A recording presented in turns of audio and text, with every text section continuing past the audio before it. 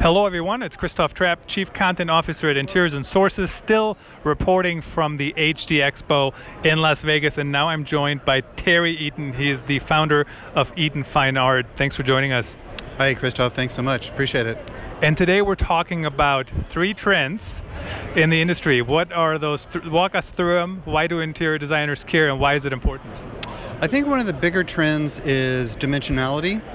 So all across the board from luxury properties on down, we're really seeing this trend of trying to bring a sense of 3D dimension to the artwork. And how does that translate into the real world? Like what's an example, for example? Example is customized routed pieces, carved pieces, dimensional prints that we're doing. It's not just a typical framed piece of artwork anymore. Things are always changing. It is always changing, and that's the good news. If it was always the same, I don't think we'd be as excited to be in this industry. We wouldn't be as excited to talk about the new things that are making an impact. That's very true. So now we have a lot of excitement to talk about. So that's number one. What should interior designers take away from that? Should they just bring it up, or how? What's the importance? If they're not bringing it up, we're bringing it to the table. It's something that we feel is, kind of the way to go in a creative package. So we're also collaborating with a lot of different design firms, brands, and owners to bring that to the table and to curate a really innovative art package around what's right for the specific project. Fantastic. And so that's number one. Number two? Number two, I would have to say, is color.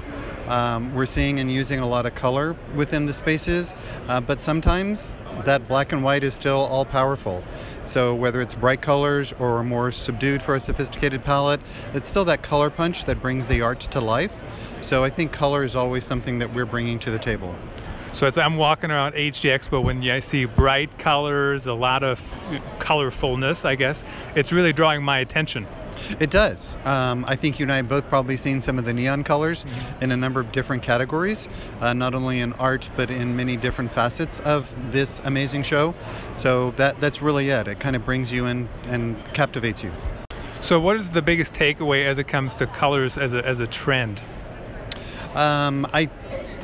To me, it's always changing. So the takeaway is to curate an art program that's right for that specific project.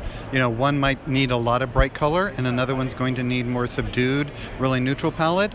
So it's understanding what is going to be appropriate for that specific project. Very true. It depends on what message you're trying to send too. Yes, it does. And I think the important part is following the narrative and following what is, going to be a creative statement for that project and leave an impression on the guests. Do you see brands changing the colors they're using, or are they staying kind of similar to what they've been doing for a while?